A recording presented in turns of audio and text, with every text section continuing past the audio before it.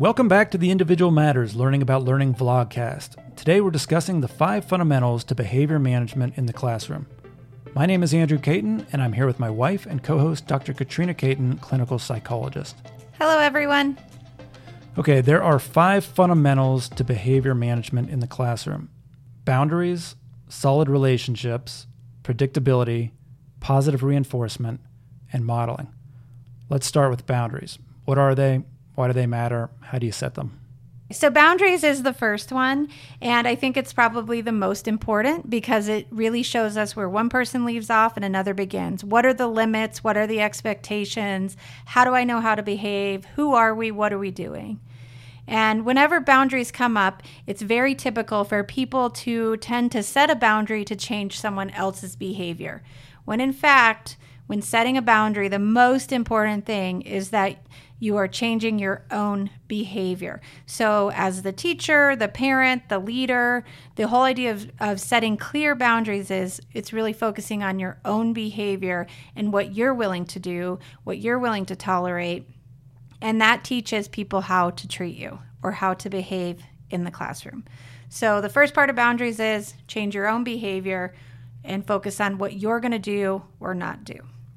And what happens when boundaries are not respected, or if there's an expectation or a behavior or an emotion or a responsibility that goes over that boundary? So one person may be responsible for something, but it gets placed in another person's, in their territory or in their yard or what have you. Why is that a problem in the classroom? Or can you give us an example of how that creates problems for students and the teacher? Well, anytime that there's not a clear boundary, then I think it can lead to anxiety. It can lead to kids messing up when they're not really intentionally messing up. It can lead to damaged relationships. And boundaries can really fail as being too rigid or too enmeshed. So the idea is to really intentionally set the boundary of what is appropriate in this particular setting. So this includes making a student responsible for another student's behavior, whether good or bad.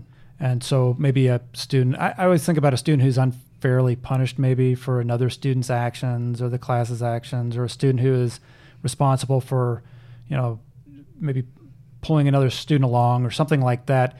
And I can see how that could be kind of confusing, because if it goes outside of what that individual is actually capable of managing or being responsible for, that's going to create some stress. Absolutely. So one of the big ones that you can think about is how much chit-chat or side talk is a teacher willing to tolerate? And when is it okay to talk to your neighbor? Or when are you supposed to be listening? And the boundary with that really helps the students know what is the expectation. Am I to be quiet? Am I to be talking to my neighbor? Do I need to raise my hand? Can I shout out the answer? An example would be, okay, let's use raising your hand. This is a great example. So if I'm the teacher and I want children to raise their hand, then I'm only going to call on people who have their hand up. And so my behavior is I'm going to focus on the kids who raise their hand, and then I'm going to reinforce that by calling on them. So the other piece of it is that comes in here is, one, it's changing my behavior to set the boundary. And 2, boundaries are set with action, not words. So if I say, hey, don't call out, I'm only going to talk to you if you raise your hand, I've already blown my own boundary because I'm talking to you because you didn't raise your hand. So the best way to set the boundary right out of the gate is when a child raises their hand, I call on them, I talk to them directly. When another kid does not do that, I don't respond, I don't engage, and they learn very, very quickly that the boundary is not shouting out, but you need to raise your hand. And that's an example of a teacher respecting his or her own boundary as well, rather than telling another person what to do. They're simply stating or modeling what they are going to do and how they're going to interact with other people across that boundary. You mentioned that it's easier to set boundaries earlier than later. Absolutely. You got to set them right out of the gate. It's much easier to relax a boundary than it is to tighten them up. And we see this all the time, is that we let something go, and then later it's really hard to kind of reel that back in and set that firmer boundary. So you're always better off setting that hard, firm boundary, and then as the dynamics change, you might be able to loosen those up a little bit if need be. One approach we used to use in the classroom was contracts, student-teacher contracts, where all the expectations were laid out at the beginning of the year. It was very clear. Everything was measurable as well. So, you could see exactly what is expected and what is acceptable and what's not. And then you could go back to the contract if there was ever a disagreement or any confusion around appropriate behavior or expectations or consequences or what have you. You go right back to that contract and say, hey, you remember this is what we agreed to at the beginning of the year. And that lays out those boundaries. It's not demonstrating through action like you talk about, but it puts it in writing, just like in the adult world. It's the same way that we operate in the adult world. So you put it out there for the students to read, to understand, to ask questions at the beginning of the year. You hold those boundaries, whether it's turning in late work, late credit, and then as the year goes on, if it's appropriate to relax some of those or in special situations or so what have you, then that's fine. But it's a lot easier, like you said, to relax those after they've been set up and strictly followed than it is to come in sort of wishy-washy, anything goes, and then try to tighten things up once there's already a problem. Absolutely. And the reason is because boundaries teach people how to treat us. So whatever boundary I set, meaning with my own actions, I am telling the other person, hey, this is how you can treat me. This is what I'm willing to tolerate or not. Okay. So boundaries are the lines or limits between one person and another, their behavior, thoughts, actions, so forth. Best to set them earlier than later and set them more strictly than you would anticipate needing so that you have that wiggle room to loosen things up as the year goes on. Boundaries are about changing your own behavior, not trying to change others. Boundaries are set with action, not words. It's easier to set them firm and relax later than to tighten them up later. And boundaries teach people how to treat you. Great. And we did another podcast a while back on boundaries and how messy boundaries lead to all sorts of problems. So if you're listening to this and you want to get some more information, check out that podcast as well. Okay, we talked about boundaries. The second fundamental to behavior management in the classroom is solid relationships. Talk about that one.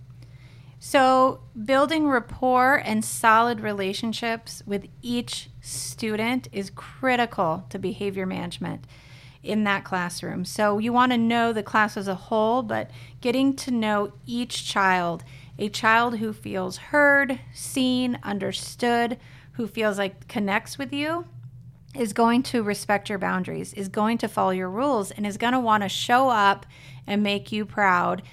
Kids always want to make those who are important to them proud.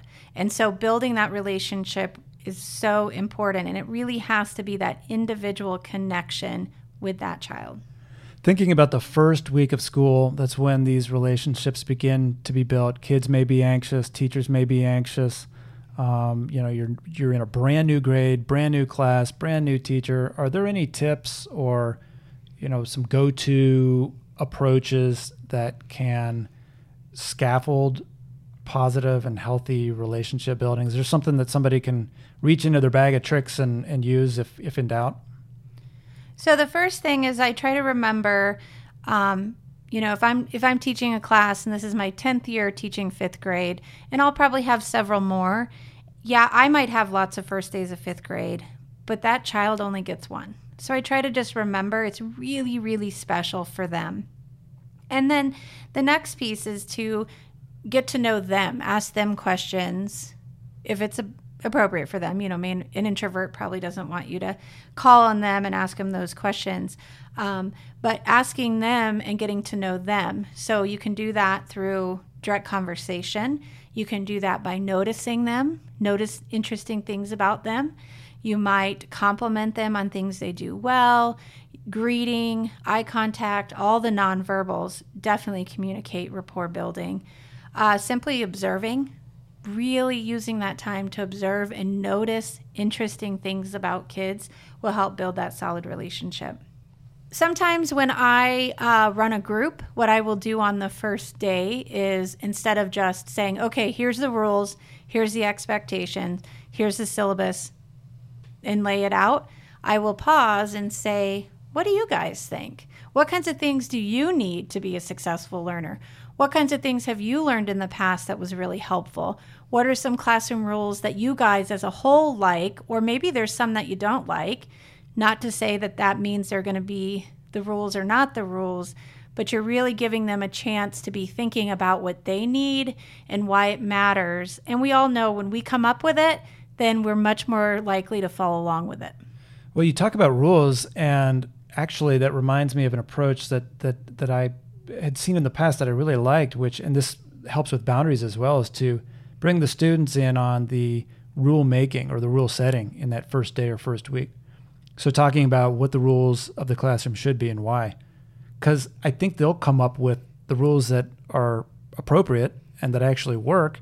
And in doing so, you get that empowerment, you get that relationship building, that it's more of a team concept versus a top-down, here's the rules, you got to follow them.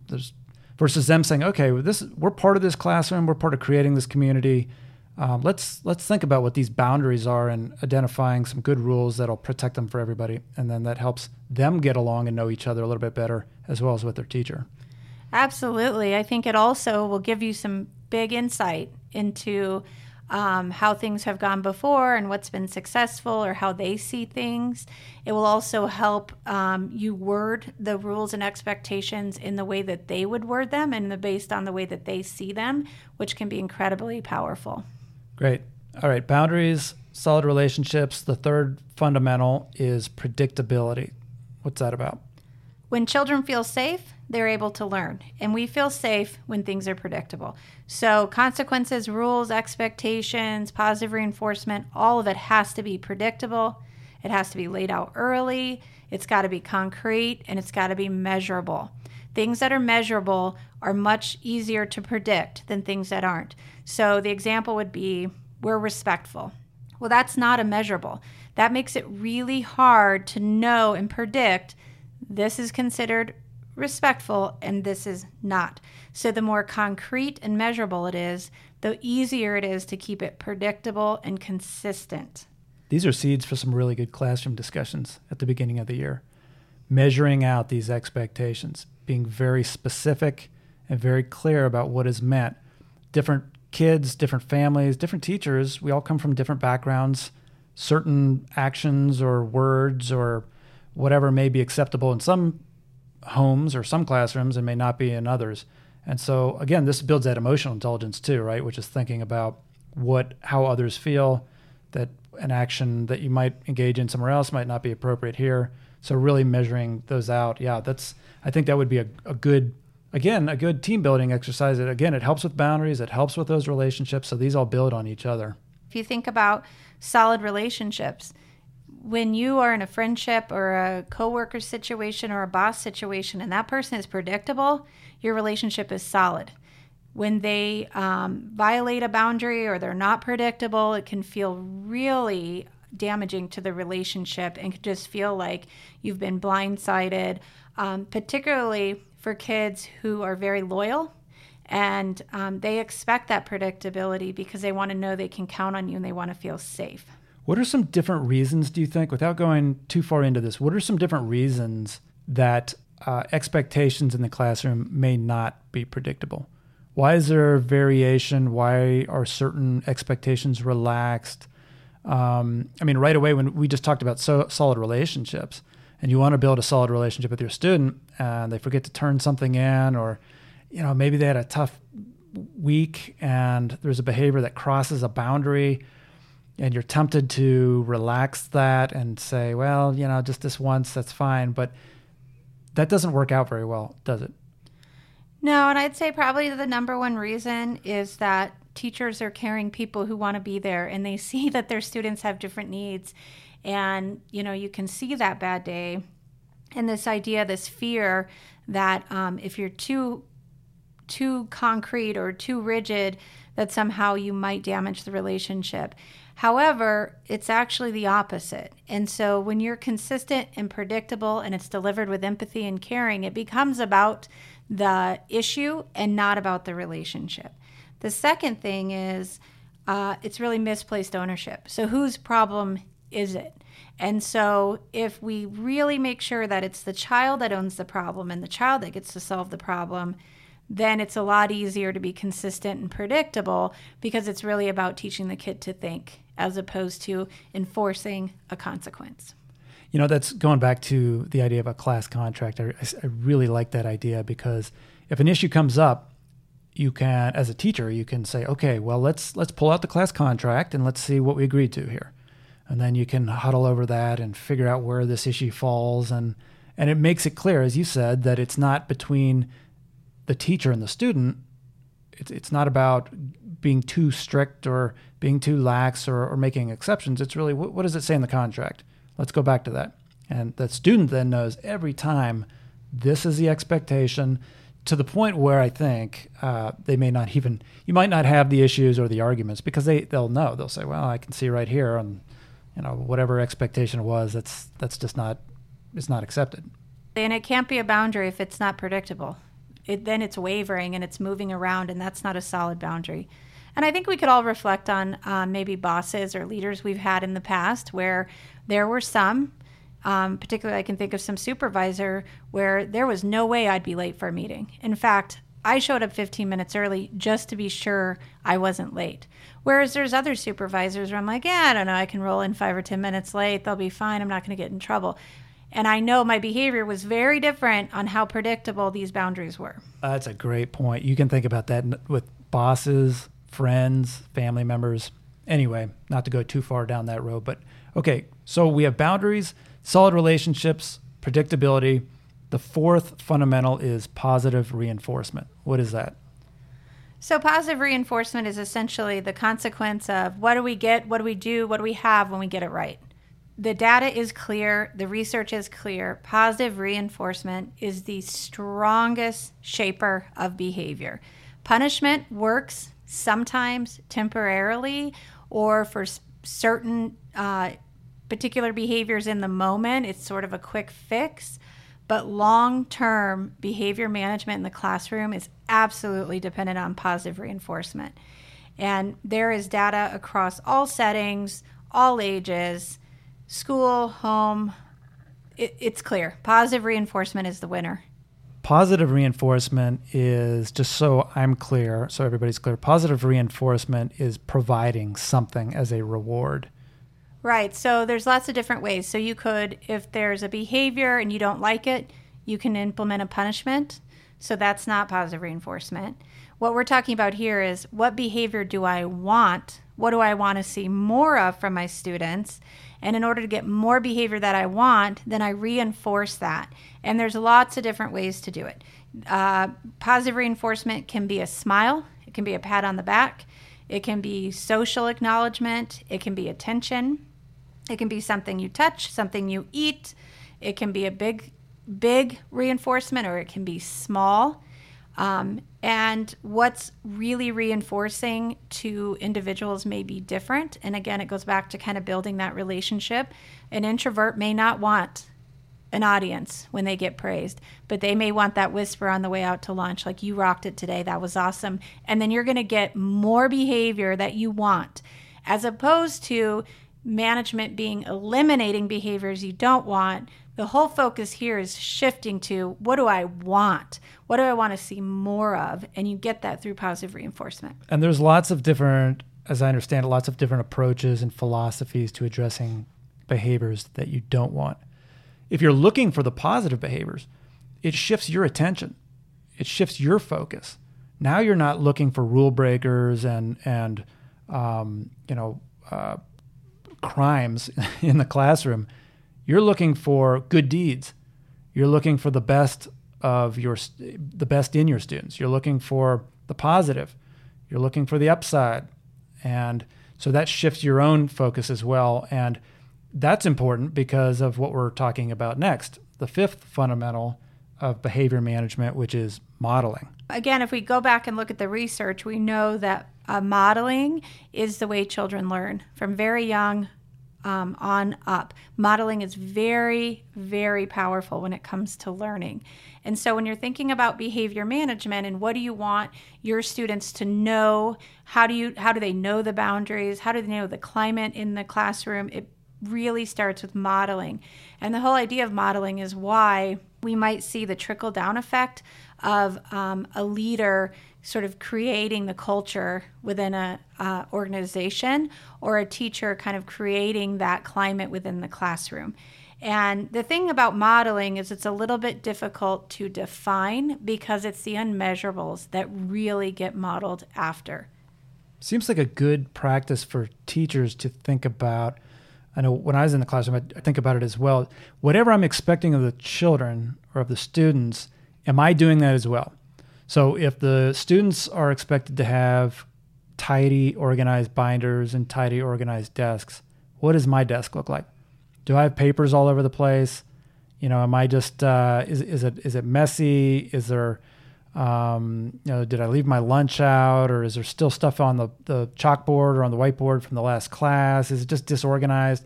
Because if that's what I'm modeling, that's what they're going to pick up on. And it's not really fair to have the expectation that they be organized when everything around them that's being modeled to them is exactly the opposite.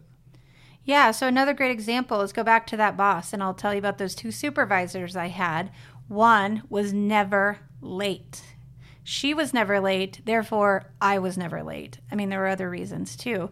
The other one had looser boundaries about it and was sometimes on time, sometimes early, sometimes late. And so that sort of became the climate of a more laid back, we kind of get there when we get there and we start. And that modeling of behavior set the tone for the 2 supervision groups. Absolutely.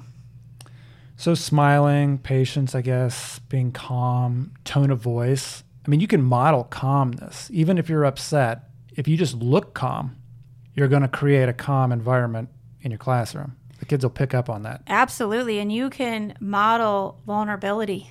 It's okay to have emotion. It's okay to be stressed when the computer crashes. But how you're handling that absolutely is modeling to those students is what is the expectation of how they're going to handle it when they realize they left their binder at home. Sure. I guess any mistakes you make in the classroom, that's a good opportunity to model honesty, to model that vulnerability. The ownership of it. And as you were saying, the big one is nonverbals. So the nonverbal aspects of communication are heavily modeled. And there's a lot of cool studies out there about that, kind of the monkey see, monkey do. And this whole idea that do as I say, not as I do, never going to work.